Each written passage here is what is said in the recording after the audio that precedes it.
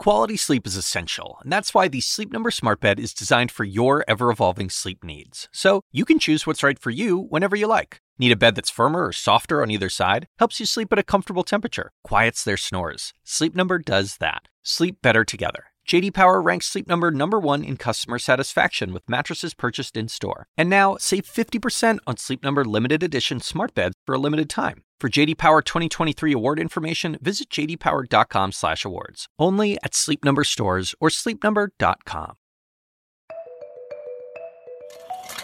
You guys hear that popcorn popping? Listen. That's my favorite sound, y'all. That's Instagram influencer Sophia Rowe. She's a chef.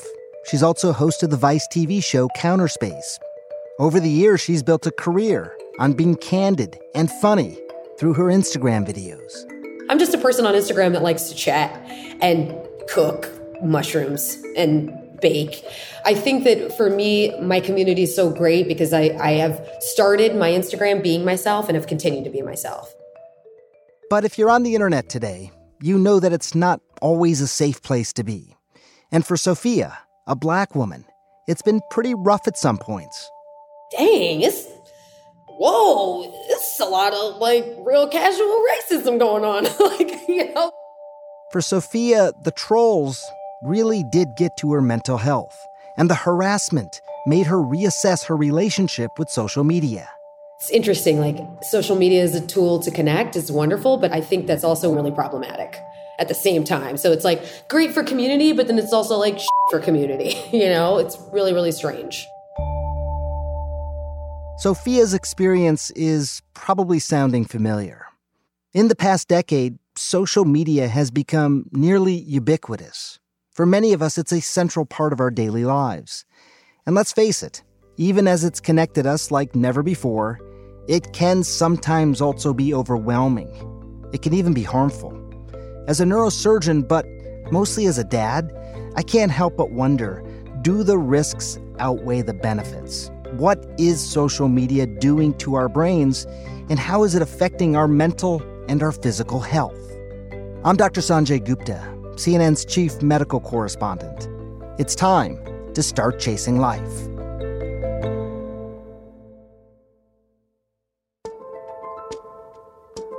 Hi, Sanjay.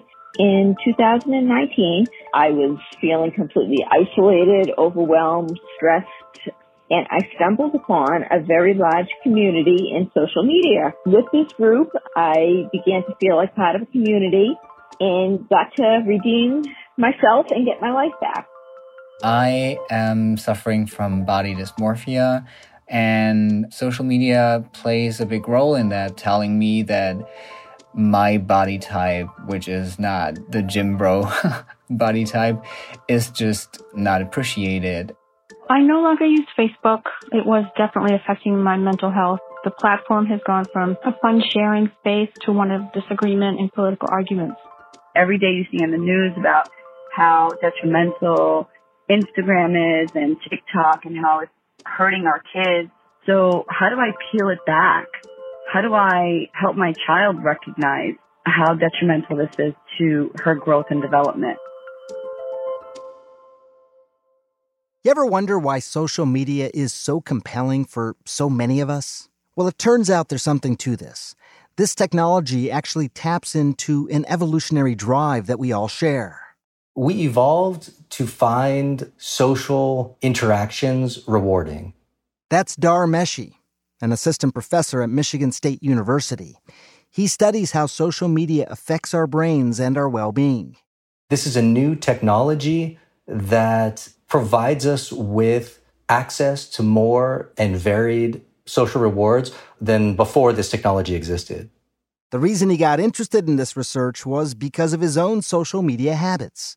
One day I was on Facebook and I thought to myself, my friend seems to be posting a lot more than me. I wonder what is different in my friend's brain compared to my brain that causes that person to post more than I do and use Facebook more than I do. And I realized I'm a neuroscientist and I can answer that question by doing an experiment. When we log on to one of these social media platforms, TikTok, Facebook, Instagram, whatever, what is that doing to our brains? Every person inside their brain has a circuit that we call the reward system. But essentially, the circuit assesses value. When you anticipate or you obtain something of value, this circuit activates. If you're walking along the street and you look down and you find $5, boom, your reward system activates, right? This reward system activates when you get a compliment. It activates when you eat like really fatty foods or really sugar. This circuitry is part of healthy functioning.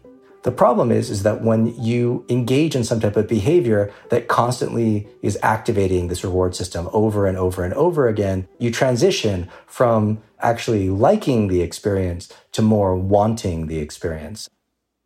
Part of your work that you've been in your lab, you've been investigating these connections between social media and the brain. And I love this area of research. I'm a brain guy myself. And I realize that we have better ways of sort of assessing the brain's function than we did, a decade, 2 decades ago, to see how the brain reacts in certain situations. And this is, I think, where your lab sort of focused on using functional MRI scans and things like that. What did you find? What were you looking for? What did you find? Yeah, so we gave people these social rewards inside the scanner, and then we're able to demonstrate a link between how their brain responded to the social rewards inside the scanner and how intensely they were using Facebook. What Dar did specifically was that he gave participants compliments while scanning their brains in a functional MRI machine. He was looking specifically at the reward center in their brains, something known as the nucleus accumbens. So they were told that they were polite and honest, but I also showed them another person getting rewards. So they saw another person being called polite and being called honest as well. Then he compared how people's brains responded to receiving compliments as well as how they responded to watching someone else receive a compliment. He found that the bigger the difference in how their brains reacted to these two scenarios, then the more intensely they use Facebook. We find that social comparison is a large driver in social media use and actually linked it to poor mental health. So if you're scrolling on social media and you're comparing yourself to a lot of people on social media, the thought process is that lends to more negative mental health rather than if you're posting a lot and reaping the benefits of this social platform. But I do just find it so interesting that ultimately it's not about how much you have, it's about how much the other guy has, in this case in the form of likes. Yeah. Right? Is that what you're saying? That is what I'm saying, yeah. Our brains evolved to compare ourselves with others, but not with the massive quantity of comparisons that we now can do on social media. Like, for example, if you have a social network of hundreds of people, on any given day, there's a person getting a new job, having a baby, getting married, taking an amazing trip. Right? So every day you're scrolling through and you're seeing these amazing experiences that your friends and colleagues are having, whereas you might only get married once in your life and go on an amazing vacation once a year, right? What's happening is that we're comparing ourselves not just with individuals anymore, like, in real life, but online, we're comparing ourselves en masse to our entire social network, which is also quite challenging, especially when everyone's presenting their best self on social media. Part of your research also looked at something I thought was really interesting, how social media affects decision-making overall. How did you study that? What did you find? Yeah, so we know that the reward system of the brain is affected, and the reward system of the brain is involved in decision-making.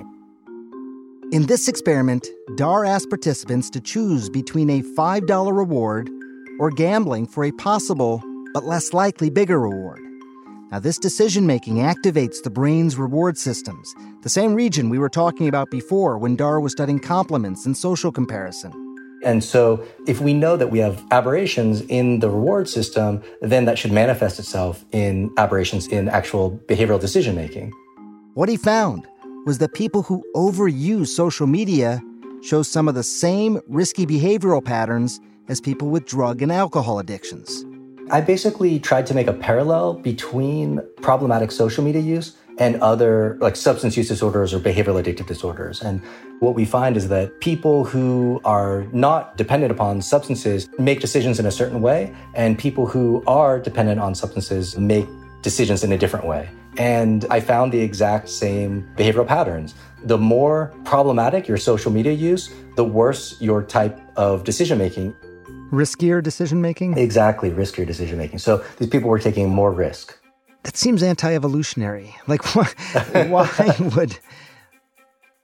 A lot of us like to say that we're addicted to social media.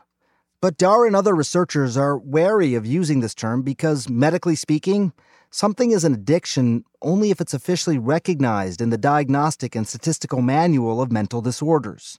And social media is not, for now at least. I call it problematic social media use. I don't use the word addiction. Researchers consider problematic social media use as the maladaptive, excessive social media use that inhibits someone from daily functioning and or causes psychological distress. It resembles other disorders like substance use disorders and like gambling disorder, for example, in that there are these key components. There are 6 of them that all addictions share. Number 1, preoccupation. You're constantly thinking about your drug or thinking about social media when you're not using it. Number 2, mood modification. You take your drug to change your mood, or you go on social media in order to change your mood. Number 3, tolerance. You need more and more of using social media in order to get the same types of rewards. Number 4, conflict. It's causing problems in your personal life, in your work, your hobbies. Number 5, withdrawal. When you try to quit or you stop it for a while, you have withdrawal symptoms, like you're uneasy, you don't feel good if you can't access social media. And number 6, relapse. If you try to quit, you then relapse and continue using social media. You're unable to stop. Dar's research has found that problematic social media use is correlated with depression, anxiety, risky decision-making, and lower life satisfaction overall.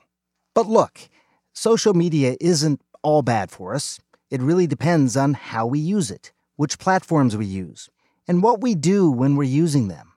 Dar confesses to being a frequent user himself. I use it a lot. That's probably one of the reasons I like to do research on it. I find myself switching between some platforms and others, but I'm not much of a poster. I'm more of a lurker. The type of person that posts a lot, we call that active use, and person who doesn't, we call that passive use. The passive user is a person who just scrolls a lot, checking out other people, and I'm much more of a passive user than an active user. And here's the thing. Passive users are more likely to compare themselves to others, while active users get to experience some of the community building that can be a benefit of social media. You're posting and people are commenting and liking. That's like a good active use of the site. But if you're scrolling and comparing yourself to others, the research indicates that that's maybe not the best way to be scrolling all the time on social media. I mean, when you read these articles about how social media apps are designed to keep you engaged, it's pretty remarkable. Well, just like a slot machine, right? You have an anticipation there, and that anticipation, when you pull the arm on a slot machine, activates that reward system of your brain. It's very similar to, right, like when you're refreshing your phone, you're pulling it down, you see the symbol spinning, and you're waiting to see what new information comes up. Maybe someone's liked a post of yours, maybe someone's commented or something like that. So in one situation, you have a monetary reward, and the other, you have a social reward. And yes, from what I understand, it's an attention economy. They make more money by getting you to spend more time on their platform. So I believe, in a way, getting you to anticipate and getting you to activate that reward system allows you to be more engaged and pay more attention to what's going on their platform. And some of these people who were very involved, at least the early days of social media, like Sean Parker, has come out and said he would actually prefer that his own children not be on social media, which that was a very telling sort of statement. What would you do with your own family?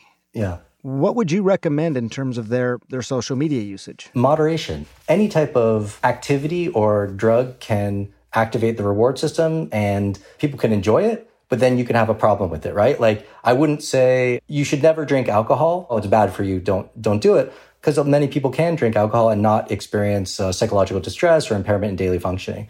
However, some people, they drink in a way that impairs their ability to function and causes them lots of problems. And so for those individuals, I would stress that they don't do that, right? And they regulate their drinking. And like any type of problematic behavior, I think this is just fits in that same category. If you feel that you are experiencing distress and having problems, then you should take action. But otherwise, it's just another technology that people should be using and enjoying. And there's lots of benefits from social media as well, too. There's lots of research actually for older adults and demonstrating the benefits of social media because they're able to stay in touch with people that they wouldn't normally be able to stay in touch with. I mean, given how much people think about this and talk about it, and I think, everyone deals with this, it's surprising that there's not more research done. Is it, why do you think that is? Is it just hard research to do? What's going on here? Yeah, currently right now, there is no branch of the National Institutes of Health that is dedicated to investigating and understanding the impact of technology use on society. There's very, very, very little funding in comparison to other types of issues. So it would be great if policymakers could dedicate more money to this, and then we could actually start doing a lot more research to try to really understand the nuances to reveal some of these causal relationships that you've been asking about. Because right now, most of the research is just correlational. And we also don't have access to social media platform. As a researcher, the companies have all the data. I'm on the outside looking in, trying to figure out what's going on.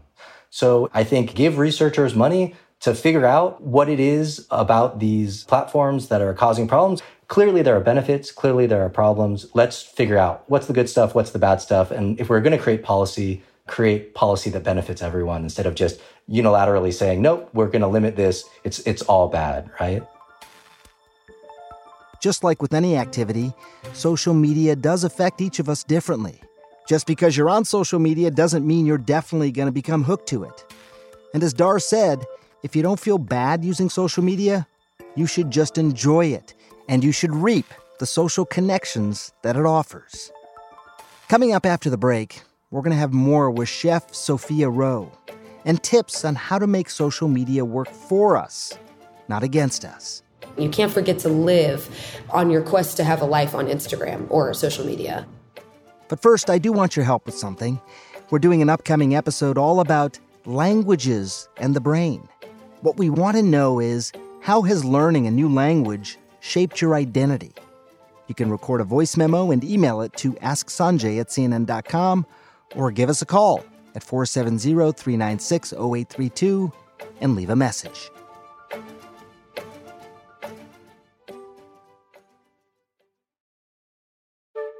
And now back to Chasing Life. I think my Instagram, I started in 2011. So I'm old school, been using it a very long time. Chef Sophia Rowe started using Instagram way before being an influencer was really a thing. And it used to just be like food photos, like I've been a cook for 14 years. So it was just me sharing like images of my food that were probably highly and poorly edited. Like, remember back in the day when like everyone was like filters. She started sharing more of her personal life on Instagram. So I'm about to go for a hike. And her community grew from there. I just need some fresh air because my heart is sore, my mind is sore, my brain is sore, my body is so sore.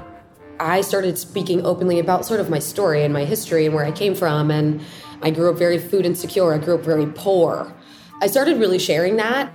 I remember standing in line at the food pantry one time with my mom. I was maybe 6 or 7 years old. I mean, we were eating like maybe once or twice a day at that time. I started really seeing like, man, people are like, they have their own stories. So you kind of felt like as a community, like we were really setting each other free. But as social media got bigger, things started to change. Everything's fun until it's not. The memification of Black murder is fucking disgusting. And if it seems like I'm being upset, I am. Instagram is a tool for awareness and activism and advocacy. And I think that that's good and also absolutely detrimental. Like, I think that's a great thing. And I also think it gave way for incredible internet violence, incredible bots, incredible trolls, in sort of the beginning of that mental health down slope. And that was, for me, when it became really kind of like, oh, wow, I'm actually not well after I use Instagram, you know? And she started to feel the toll of comparing herself to others on the internet. I'm seeing a lot of like people casually just talking about how they have eating disorders, showing photos that are highly photoshopped and everything looks perfect. And that's when I started to feel like bad. I'm like, oh, shit. Like, I suck. Like, my life sucks. Like, I'm 27 and I have like a gluten pooch because like I eat gluten and I guess I'm bad for that, or like whatever. Like, I was suddenly thinking about, because the internet was making me do that, because I was spending so much time on the internet, because the internet was my community. But Sophia couldn't just stop. This was her life, and like so many of us, she was already in deep. Anyone who uses social media every single day and has for 5+ years is semi-addiction to their phone. We're addicted to our phones. We're addicted to checking. We're addicted to scrolling. I have this feeling like in thousands of years, humans are going to like evolve into like weird thumb people. Like our thumbs are going to become massive or something because we use them in this one kind of way, you know? So Sophia decided she needed to put some boundaries around her social media use. I'd say 2020 was the beginning of me not sharing everything on Instagram, not sharing all of my life, not tagging the thing and not looking at it. 2021 was the beginning of me putting up what I put up to the universe. Don't check DMs, take me or leave me. These days, when things start getting to her, she takes a break. I'm really having a hard time lately. I'm super triggered by the news, and I just don't think that this is the right time. I need a purge. Like, I did the whole weekend, no Instagram. You know, I always say when I really want to come up with new concepts in the kitchen, I just stay off the internet for 3 days, and they all just come to me. It just comes to me. Nowadays, she's found a balance that's mostly been working for her. So what's her secret? Well, tip number 1, don't forget to live your real life. Always make sure your real life is way better than your Instagram life. Your real life should always be way more exciting and way more just sensory driven than whatever's happening on Instagram, because that's living. You can't forget to live on your quest to have a life on Instagram or social media. Tip number 2, leave your phone behind. Don't be scared to leave that thing over there. It's all gonna be mine, you know? Bake something or cook something without it. And it'll taste way better. It'll taste way better, I promise. I say that as someone who's been cooking 14 years. Every single thing you do sans phone is better. Tip number 3, it's okay to block strangers who are rude online. Don't forget that there is a big fat block button on every single social media platform. And don't be scared to use it, because your mental health is way more valuable than you getting in a comment war with Michael 61KJ. Okay? It's just not worth it. And tip number 4, one that really taught me something, is from Professor Dharmeshi. He says we should stop lurking and start posting. Putting yourself out there and posting a little bit and also commenting and having more social interaction is what the research demonstrates that you should be engaging in, rather than just the endless scrolling and doom scrolling as well. You don't want to get trapped in that behavior. And if you notice that you're doing it, try to stop. Tip 5, try putting your phone on grayscale.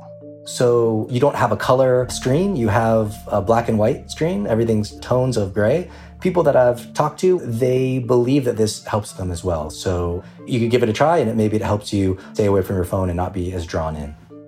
Tip 6, embrace the silence. Reduce or schedule your notifications.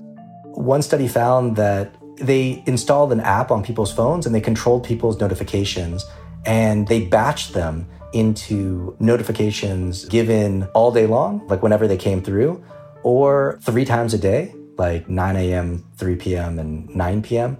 And they found that when they had this app that batched the notifications and only coming in 3 times a day, that was the most beneficial condition with the best mental health.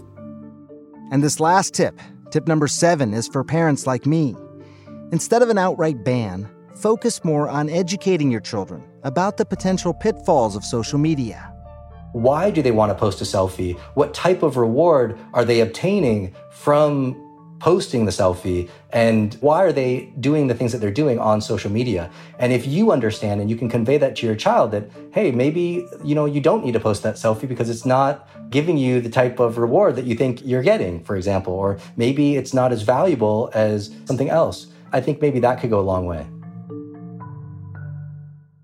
Look, social media isn't all bad, and it isn't all good.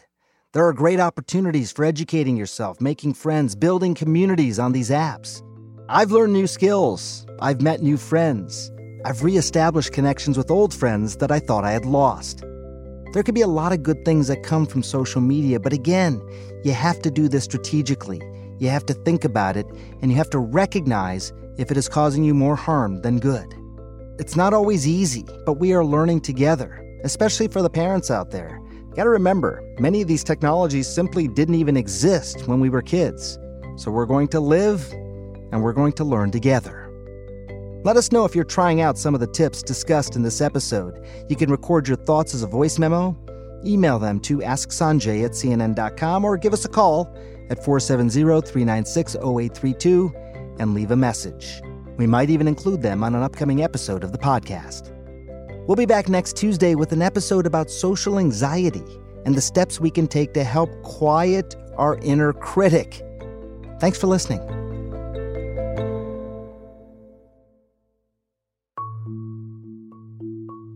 Chasing Life is a production of CNN Audio. Megan Marcus is executive producer. Zoe Saunders is the senior producer. Our podcast is produced by Jordan Gaspore, Emily Liu, Xavier Lopez, Isuke Samuel, and Grace Walker. Our production assistant is Allison Park. Our intern is Eduardo Ocampo. Our medical writer, Andrea Kane. Tommy Bazarian is our engineer. And a special thanks to Ben Tinker and Amanda Seeley of CNN Health, as well as Ashley Lusk, Rafina Ahmad, and Courtney Coop from CNN Audio.